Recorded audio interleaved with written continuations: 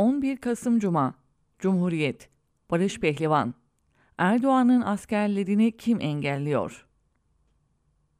Recep Tayyip Erdoğan'ın askerleriyiz diyecek kadar bağlılar. Erdoğan olmasaydı bizler de olmazdık diyecek kadar vefalılar. Şubelerinin açılışını Binali Yıldırım'ın yapacağı kadar iktidarla ilişkililer. Gelin görün ki Osmanlı ocakları ile AKP arasına sanki kara kedi girmiş gibi. Zira bundan 9 ay önce Ocak Partisi adıyla siyasete girmelerine rağmen bir türlü resmileşemiyorlar.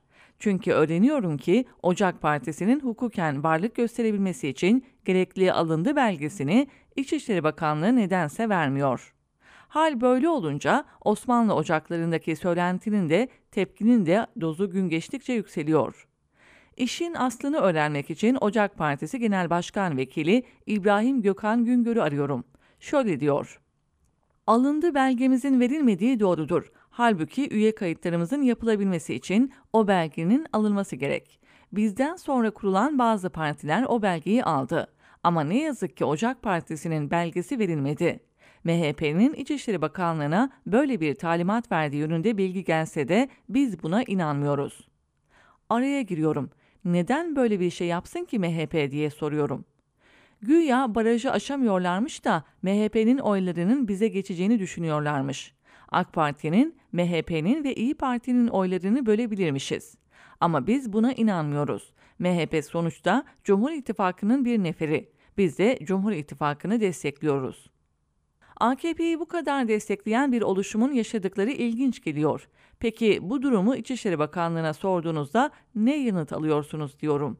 Duyduklarım daha da şaşırtıyor. Yanıt alınamıyor. Yanıt veremezler çünkü anayasal suç işliyor kardeşlerimiz. Bazı siyasi partilere alındı belgesinin verilmesi 3 yıl sürmüş. Bazılarına ise 15 gün içinde verilmiş. Yani biz bu sorunun Cumhurbaşkanlığı Külliyesi'nden kaynaklı olduğunu düşünmüyoruz. Ama kripto FETÖ olabilir. Kripto her şey olabilir.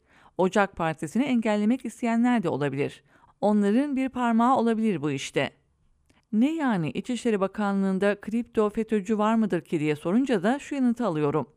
Ben asla öyle bir şey düşünmüyorum. Hayret ettiğimiz nokta da bu.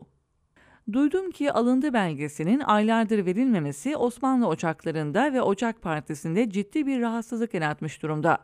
Öyle ki İçişleri Bakanlığı önünde bir eylem yapılması dahi tartışılıyor.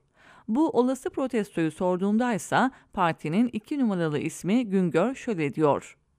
Ocak Partisi'ni kuran üyeler ve neferlerin çoğu Osmanlı ocaklarından oluşuyor. Osmanlı ocaklarının genel başkanı Kadir Can Polat'ın böyle bir planı söz konusu değil.